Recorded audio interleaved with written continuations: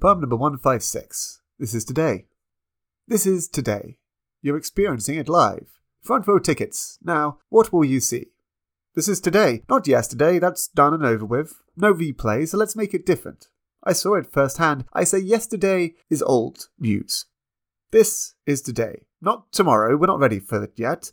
We've come gracefully towards it soon, but for now, let's have some grounding in the present. This is today. Your whole life has been leading you here, you know. That hole in your timeline is now filled. It is your soul, your flow, your current. This is today. Though I've said it before, it's never the same tone. To strive to understand that this moment, only now, are we alive to experience today.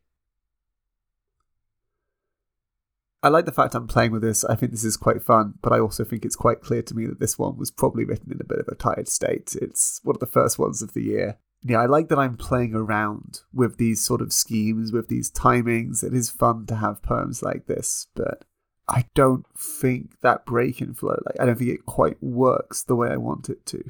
I think there are some fun ideas here. I like the general, this is yesterday, tomorrow, today. And I think there are one or two really good lines in here, but I think I need a few more to be really happy with this one.